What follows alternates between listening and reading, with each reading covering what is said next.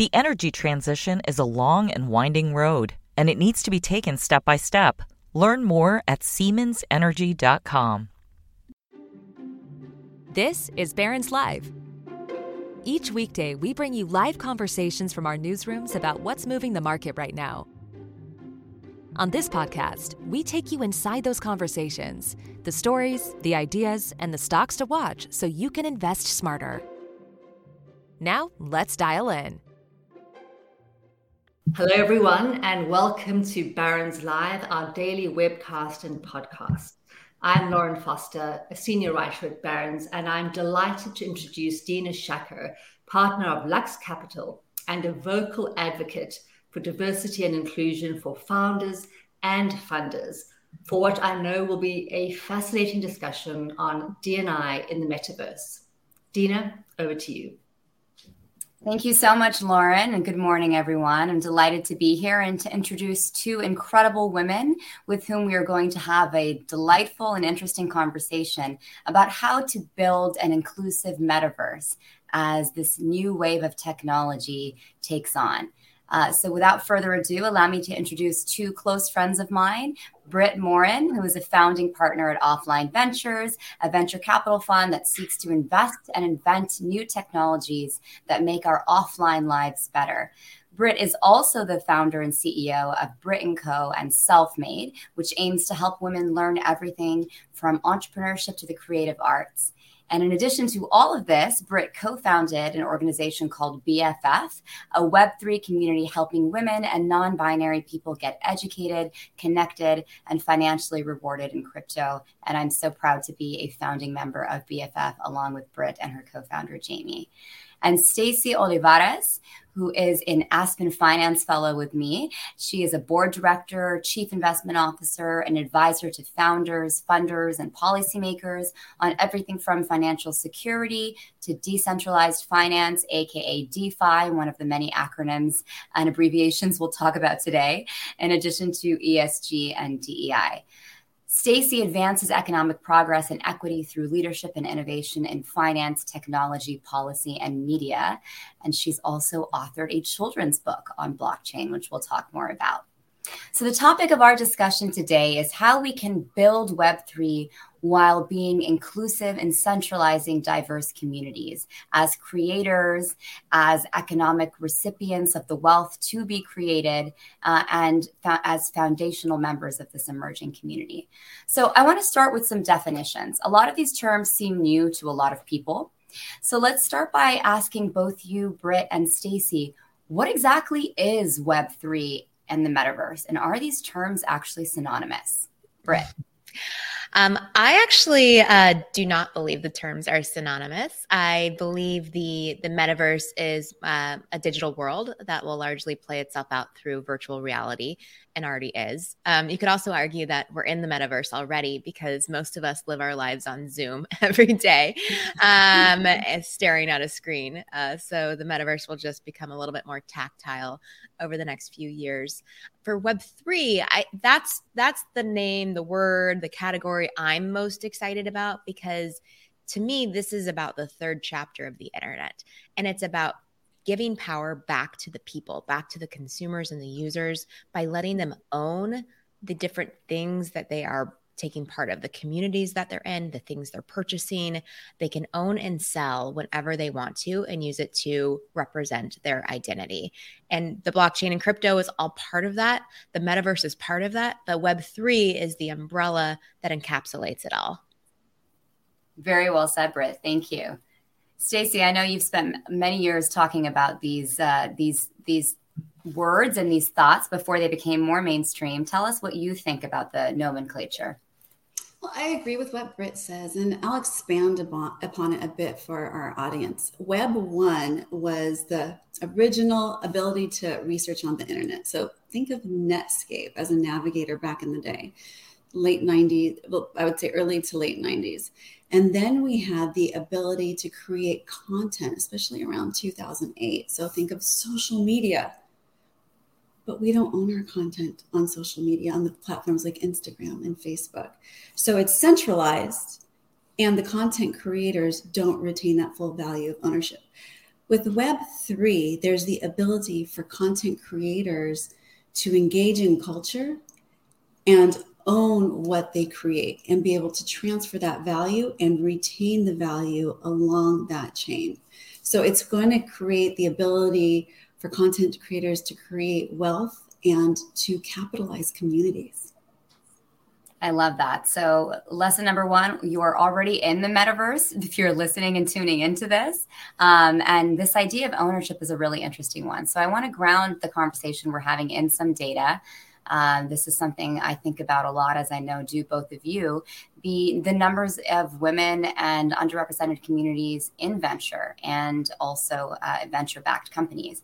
We know that in 2021, the number of dollars, the percentage of dollars, I should say, that went into companies founded by all women teams was only 2%, the lowest number since 2016. And interestingly, that number does go up to 15.6% if you account for a male co-founder. Now, with the recent explosion of interest in Web3, which is so fundamentally grounded in this notion, Stacey, of ownership and also of creating, there is perhaps an opportunity to get more women and people of color in these communities from day one or day zero. I think what we've seen, though, is unfortunately that has not been the case today. Britt, I'd like to ask you, I remember you hosted an event years ago on women in crypto, which at least was the first I had seen really focused on that. And I think a lot of women probably ended up making a lot of money thanks to your great advice back then. But you recently launched BFF with Jamie Schmidt. Tell us a bit more about what led you to decide to create this organization and how you think a community like this will help change some of that data moving forward. Absolutely. So yeah, as Dina mentioned, I've been, in and around the crypto world since 2012. In 2017, there was another kind of peak of Bitcoin, which was the big buzzword of the day. And that was really, the primary currency that most crypto buyers were holding. At the time, it was, maybe $5,000 or $6,000 for a Bitcoin, and only 4% of cryptocurrency owners were female. And it blew my mind because here I was watching all these men make $1 gazillion on Bitcoin and crypto, and women weren't. Because they didn't even understand, how do you even buy this stuff? Why would I buy it? Fast forward 5 years, and we threw this big summit, and 5 years ago, 20,000 women showed up, but we're now at like 15 to 20% of cryptocurrency owners being female, which is definitely an improvement. Don't get me wrong, but it's definitely not parity. And if we are literally building the building blocks of what the next chapter of the internet will hold, shouldn't we have parity and equality from all voices, male, female, people of color, non-binary, to ensure that we're going to build that foundation the proper way this time around? So that's where BFF came from. Some other stats that might be interesting to everyone listening right now: only 6% of all women have even bought crypto or an NFT or anything like that as of today. Only 5% of NFT creators are female, and only 4% of Web3 crypto entrepreneurs are female, all of which have at least one male co-founder as of the end of 2021, as reported by The Street. So not optimal numbers. And for me, those are just forcing functions to continue to do what we're doing with BFF and to join you on, platforms like these, which can help educate more people out there as to why we need more diversity in the space. Amazing. Thank you so much, Britt. I also want to remind the audience to start sending your questions in. We're going to reserve some time for Q&A at the end of the conversation, so keep those questions coming. Britt, you touched on this idea of some of these terms and the underpinning currency even really being opaque and information being somewhat obfuscated and hard to understand. And so a lot of people feel, oh, I can't even go there. Like, what does this mean? At Lux, we invest in deep tech companies all the time. And one of my partners often says, how would you explain this to my, 8-year-old or 9-year-old child? And I find that a really good rubric for thinking about complex topics. So on that note, Stacy, you literally did this. You wrote a children's book, probably even aimed at a younger audience than 8 or 9, to explain the blockchain. And so I'd love for you to share a little bit more about why it's important, or why you think it's important to start educating women and communities of color early on financial literacy, and perhaps lessons from your longtime advocacy more broadly in finance and how that can be applied to Web3. Sure. So when I think about Web3 and inclusivity, it's really about engagement and communicating in culture. And there are a few ways to do that. So one of the companies I advise is called Summa Wealth, and we've built a Summaverse. So in the Latino community, which happens to be about half of California's population and the fastest growing population in the US, there's a major disconnect with financial services and other types of industries. And in the Summaverse, you can go anywhere within it and start to engage. So you can start to buy crypto, for example. You can have your NFT. That's the part we're building out. We had a Super Bowl event too, where people could go and get financial advice. Again, all virtual, but then we had participants from local football teams come. I am the money madrina, meaning the money godmother, who can help give advice. But it takes away the shame that many people have around money, and it makes it accessible and fun. When it comes to younger generations, I think oftentimes we see kids playing Roblox, or we see them playing Minecraft. There are ways to engage youth, and that's fun. And so there's a company called Encantos that makes an NFT called Canticos. They're these little chickies, and these little chickies represent culture and community, and Encantos teaches kids in Spanish. What that does is bring in a new cohort of kids to learn about NFTs. And with a lot of immigrant communities, it's the kids who are guiding the parents and the grandparents. And there's an exponential effect there. So it becomes almost viral with bringing in the digital community and also the physical community. And I think as we see more adoption early on, particularly with children and Gen Z, this is going to explode. Absolutely, Stacy. And on that note, Britt, when we launched BFF, there were many familiar faces there at the launch event, including some celebrities. I felt pretty cool being on a Zoom with Gwyneth Paltrow and Mila Kunis. But I'd love to hear more about your perspective on how we can engage the world outside of tech, whether it's Hollywood or the art world, in order to really make it inclusive, not just in the geographies where we have a proliferation of tech companies. We actually started BFF with about 50 founding members, as you are one. Thank you, Dina. And I purposefully thought about the mosaic of these women and non-binary people based on their representation of not just, ethnicity, but also experience and industry. And I think Web3 has the ability to catapult all industries forward. If you are an author, your book, can be on the blockchain. Every time someone buys your book, you can, they can join your community. You always get royalties on, there's so many different cool things about being an author or an artist or a music artist, a visual artist, a poet that are relevant in this world. Starting a company, entrepreneurship. I'm talking to a bunch of Web 2, public company founders about how to pivot their massive e-commerce marketplaces or subscription services into Web3 by giving, all of their consumers the ability to get rewarded every time they're buying. For obviously venture capitalists, it's an obvious area to invest. And so it really touches upon every type of industry, every type of person. And I think that I wanted to bring in celebrities to make sure that this wasn't just a Silicon Valley thing, that this was something that the mainstream was starting to get excited about, because at the end of the day, we have to make this economy larger. We're at like single digit percentages of the world in the US even participating in here. And when more people participate, so more people open a crypto wallet and, learn how to buy their first cryptocurrency or NFT or token, we are expanding and rising all boats for all creators, for all entrepreneurs, and everyone else out there. And ultimately, the reason why I started investing in this as part of Offline is because we believe Web3 is a healthier internet. I don't believe that this current internet that we're all living in is great for our brains. I think that there are a few companies that run most of the internet. And I'm excited to see the power shift back to the people and to see what happens when we all build it together. I think the world has been really hard the last few years.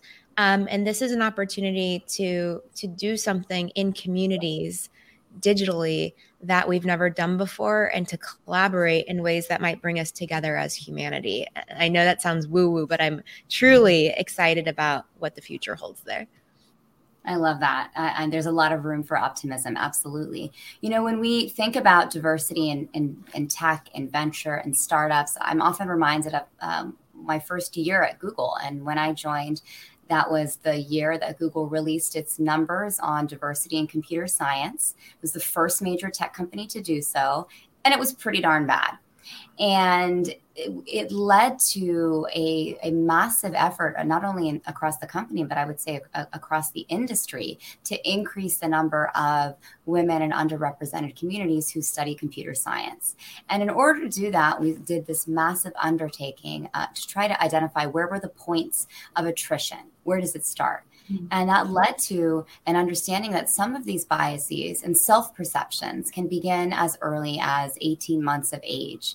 And they can continue in the context of computer science studies all the way through the postgraduate work. And so there are many, many opportunities for us to drive not only diversity, but inclusion, which is often bucketed with diversity, but can mean something very different in the context of computer science. When it comes to Web3, are there particular points where you feel it is more important for us to drive diversity early on? Is it around the creation and the art of the NFTs? Is it around the consumer purchasing of currency? Is it more around potential businesses who can pivot to Web3? I'd love to hear, Stacey, what your thoughts are on where the opportunities are, not just broadly in Web3, but in particular to really drive diversity and inclusion early on.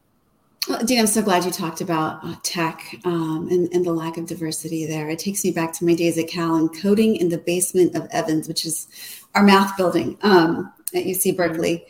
But when it comes to the metaverse, a lot of people don't realize that the fictional character who is the mother of the metaverse is Juanita Marquez, as featured in the book Snow Crash.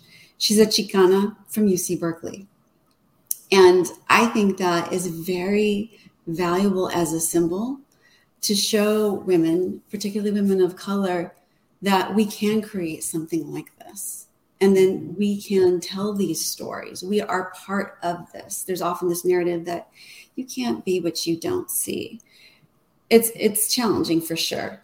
If we're going to change how the metaverse looks now and use that as a way to change the physical reality, the in real life, I think it's really important to look at how we're investing in culture. So there's much talk right now from early stage investors about building out community in the metaverse, which is very important. If we want community that is robust, it's going to need to be diverse and dynamic.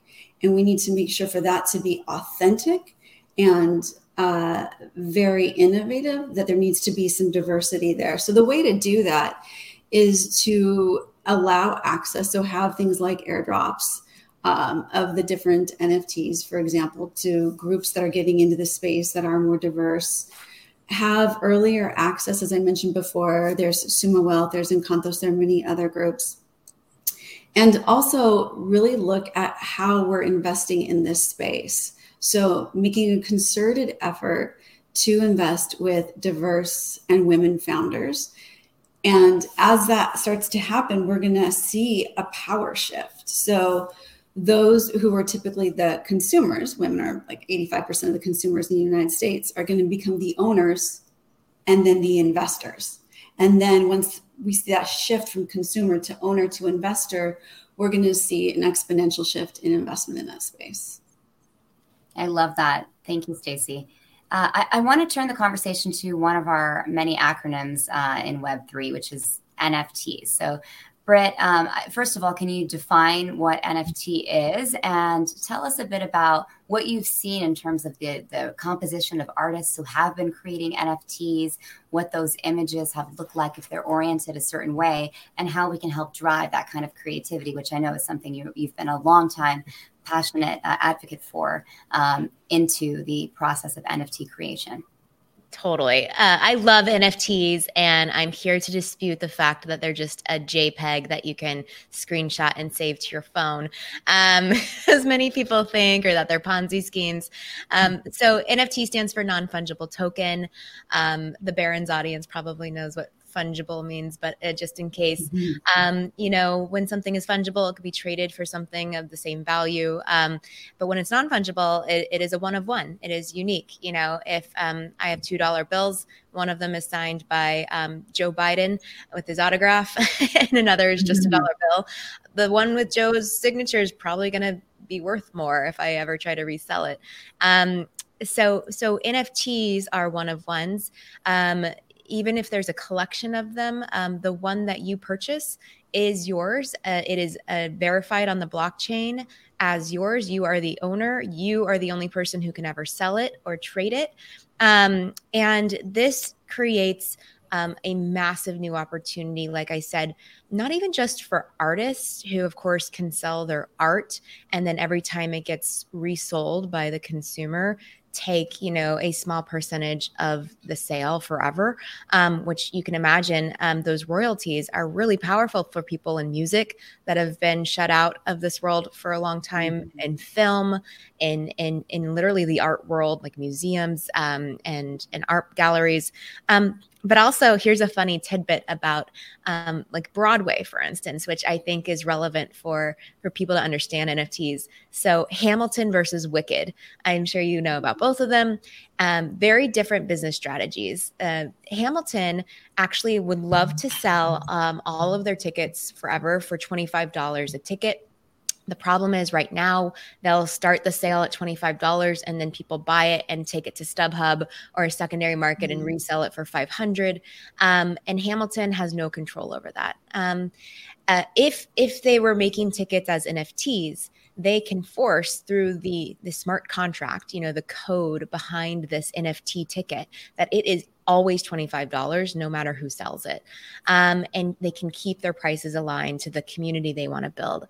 Conversely, Wicked doesn't have that strategy. They want to make the most money possible. And so they say, you know what? You can sell it on the secondary markets however much you want, but because it's an NFT and because we have coded this ticket, we will always get 10% of that transaction that we don't get on StubHub or any of these places when they trade after we do the initial sale. And so you can imagine how that creates perpetuity of royalties for Wicked time and time again as these tickets are being sold. And again, this is just one example, but this is why the NFTs are so valuable to the owner, but also valuable to the community holder. Because if you bought that first Wicked ticket and it was $100, and some people now are selling Wicked tickets for $10,000, you now just made $9,900 if you wanted to resell it. And that's a great financial win for you. So I'm really excited about the power of NFTs and how they will represent membership, ticketing. If you have a certain number of NFTs in your wallet, maybe you unlock a VIP rewards program. You can get real life perks attached to the NFTs that you buy. It runs the gamut, and people are starting to get really creative with it right now. Well, I think the moral here is we're not giving up our shot. Going back to Hamilton, I love that. And, as we wrap, just to turn the conversation to the visual representation within NFTs, I think a lot of folks who maybe first heard of NFTs saw images of the Bored Ape Yacht Club, very more masculine oriented imagery. But I've been super optimistic and heartened to see not only more inclusive imagery within NFTs, but even particular communities. I've seen some hijabi women NFTs. I've seen some Latina focused NFTs, just absolutely beautiful creators coming to the scene. So very optimistic there. We are about hitting that 5-minute mark, and I know there are a lot of questions that have come in. So I want to turn it back over to Lauren to help us run through those questions, and we'll answer those in the last 5 minutes we have. Thanks, you. Dina, and thanks to the audience for sending in lots of questions. We'll try to get to as many of them as possible. So David asks, a common Web3 criticism is that standard Web 2.0 services are more efficient in terms of processing power and speed to deliver than the same feature or function delivered on Web 3. How and when, if ever, will that reverse? I'm happy to jump in on that. I mean, I think everyone has to realize that right now we are in the dial-up internet phase of Web3. Everything is taking longer. You know, the blockchain is a relatively new type of technology. And the fact that all of these any transaction that happens on the blockchain gets verified, it does create time cost. However, there are incredible new technologies like Solana, for instance, that can process a transaction even faster than Visa can process a credit card transaction by, I think, 10-fold or more. And so the speed of the technology is picking up really, really quickly. I'm really bullish about the fact that we are going to end up in a much better spot than Web 2 with the speed of literally the transactions, but also just the speed of building and the mainstream of this world, because there's financial incentive to do so. There's financial incentive from the people that are participating because they are now owners. There's also financial incentive because tens of billions of dollars of venture capital are flooding into this category, and more people are building in the space. I personally know a lot of really successful Web 1 and Web 2 founders that have been on the bench for several years, thinking that the internet is dead and it's all boring, who are finally coming off the bench and back on the field, starting new companies. And I think there's just a reinvigoration at large about all that can be done here. So I would give it a couple of years for sure. I don't think this is all going to happen in 2022. I think 2 to 3 years is when we'll start to see more of the mainstream impact of a lot that's happening today. Great. I agree. I just want to build on that. I completely agree. And within challenge lies opportunity. This is the investment stage. So right now we're investing in infrastructure. Solana is great. There's the Phantom wallet. It's not always perfect, but that is the opportunity for investors to come in at an early stage and build wealth and be part of building Web3. Great, thank you. So Victor asks, traditionally underserved communities have been culturally averse to investing in stocks, bonds, etc. How do we change the thought process on that, in addition to investing in crypto or the metaverse? I can start with that one. I think, this sort of risk reward question is one that comes up a lot in the context of diversity in venture, in angel investing, in founding companies. I mean, we know that there are decades of research that show that women even only apply for jobs where they are exactly qualified for them, whereas men have no qualms applying for jobs if they're perhaps 7 years underqualified for. I think that translates across the board in the context of any type of high risk, high reward opportunity. And that's obviously a big problem. It's a big problem for the future of wealth creation. To Britt's point, there's a proliferation of future wealth and future creation that comes. So it's not just about enabling those investors who happen to be underrepresented to make their own wealth, but we know that means they will invest in future more diversity and inclusion. So I think it's a challenge across the board for this asset class. I don't know if Stacey want to add anything. Yeah, I would say that it's not so much an aversion as it is to historical inequity that is baked into the system. So there's been a lot of discrimination in financial markets, and that continues to this day. Women have been excluded, people of color have been excluded from financial markets. So it's only in recent times that markets have been open. And I think a lot of the communication regarding finance has been very negative toward people, especially for underrepresented communities. There's a lot of shame that's built in. Mm-hmm. We have an opportunity within Web3 to change that dynamic, for people to be seen in a different way, to see their communities, right? Because you can now buy land in the metaverse.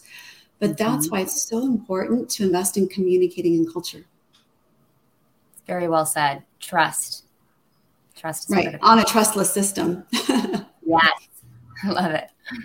So a question from Neil. How much will AI drive up participation in Web3 and the metaverse? So personally, I think AI is not mutually exclusive for Web3 or Web2. I think there's so many different ways to use AI in every part of every business. And I'm, excited about its use for participation in the metaverse, but I can't say that it's going to be strictly related to building out Web3 or the metaverse. Other than, I think there's going to be a lot of ways that things are just automated through the blockchain using artificial intelligence that don't need as many manual and human interactions. Stacey or Dina, do you guys have comments on that? Yeah, I think there's an opportunity for some leapfrogging here in terms of the application of the AI infrastructure to Web3. There have been some incredible companies that have been built applying AI ML on the kind of infrastructure layer to more traditional enterprise SaaS or fintech. But you're dealing then with highly regulated, very historically entrenched systems. Mm-hmm. So the ability to build in early, I think, is really exciting. And it's definitely in thesis for us at Lux. In fact, we just hired a new incredible woman who's focused on Web3 and in particular infrastructure, Grace Isford, one of the many women who are diving in headfirst to Web3 from an investor perspective. So Pedro asks, what are the current risks in the metaverse? And by the same token, what are the advantages from an investor perspective on these risks? I think as an investor, and Dina, you probably share this sentiment, the risk is it's so early and a lot of these companies are going to fail. There's so much hype around this industry right now. A lot of people that do not have experience even building Web 2 products are jumping in to build Web 3 products. And so, there's a lot of diligence that needs to happen. Valuations are very frothy, way frothier than you're seeing across the board in any other category. So I think about that a lot. And at the beginning of Web 2, I got to participate in the early 2000s of the beginnings of Web 2. And, I think at this point, we understand the themes that are going to be built. And now it's about who do we think is going to build it the best, the fastest, with the right community and the right missions and values, and how are we all aligning behind that? But over the next 2 years are going to be fun. There are many, for instance, music streaming NFT platforms being launched right now. And as an investor, you're like, which one's going to win out? Which one's going to get all the celebrities on there? Which one's going to get the consumers to come? Are people going to leave Spotify and actually come over? Is Spotify going to build this? And so you have to, it's fun, but it's early. And again, the technology and the infrastructure still isn't there.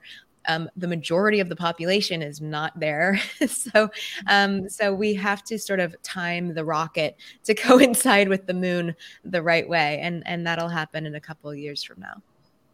There's also a lot of regulatory risk. And so for the investors who are watching, I would caution them to be aware of the uncertainty. We don't know how NFTs are going to be treated, if they're going to be looked at as a security, or if there's going to be taxation, and if so, what that taxation framework is going to look like. So we're almost out of time, but I think maybe just one last question. This is from Honorelp, and he says the upcoming graduate class of students from various backgrounds and areas seems to be highly eager to step into Web3 in an industry where the US market plays a big role, given the employment constraints of international students studying in the US. How do you see talent amongst those minorities finding a spot in the field? I can start with that. I teach a class at Stanford Business School, and it's actually a class on startups, and a number of students get together and start their own companies. It was pretty amazing to see how many were not only focusing on Web3, but we're focusing on Web3 in particular within communities that had been marginalized or had not been really represented in different geographies, in the US, in different communities. There's clearly something going on among this emerging class of graduates where there is a lot of excitement there. And, those of us that have been investing for a while have seen those kinds of trends with different, popular fields before. Is it going to be different this time? Will it stick? I think a lot of us are really optimistic and hopeful. But to Britt's point, because of the frothiness and because of massive proliferation of these types of companies, it is unlikely that every single one will end up being the next multi-billion-dollar company. And so I think we'll see a lot of creation early on and perhaps some consolidation. And the next 2 or 3 years, as Britt said, will indeed be very interesting. Well, it's been a fascinating discussion, and unfortunately, we're going to have to leave it there. Thank you to the audience for tuning in, and thank you, Dina, Stacey, and Britt, for your time today. We hope you listen to our next episode on Monday. Barron's Senior Managing Editor, Lauren Rublin, and Deputy Editor, Ben Levison, will discuss the outlook for financial markets, industry sectors, and individual stocks. Thanks for listening. Be well, and enjoy the rest of your day. The energy transition is a long and winding road, and it needs to be taken step by step. Learn more at SiemensEnergy.com.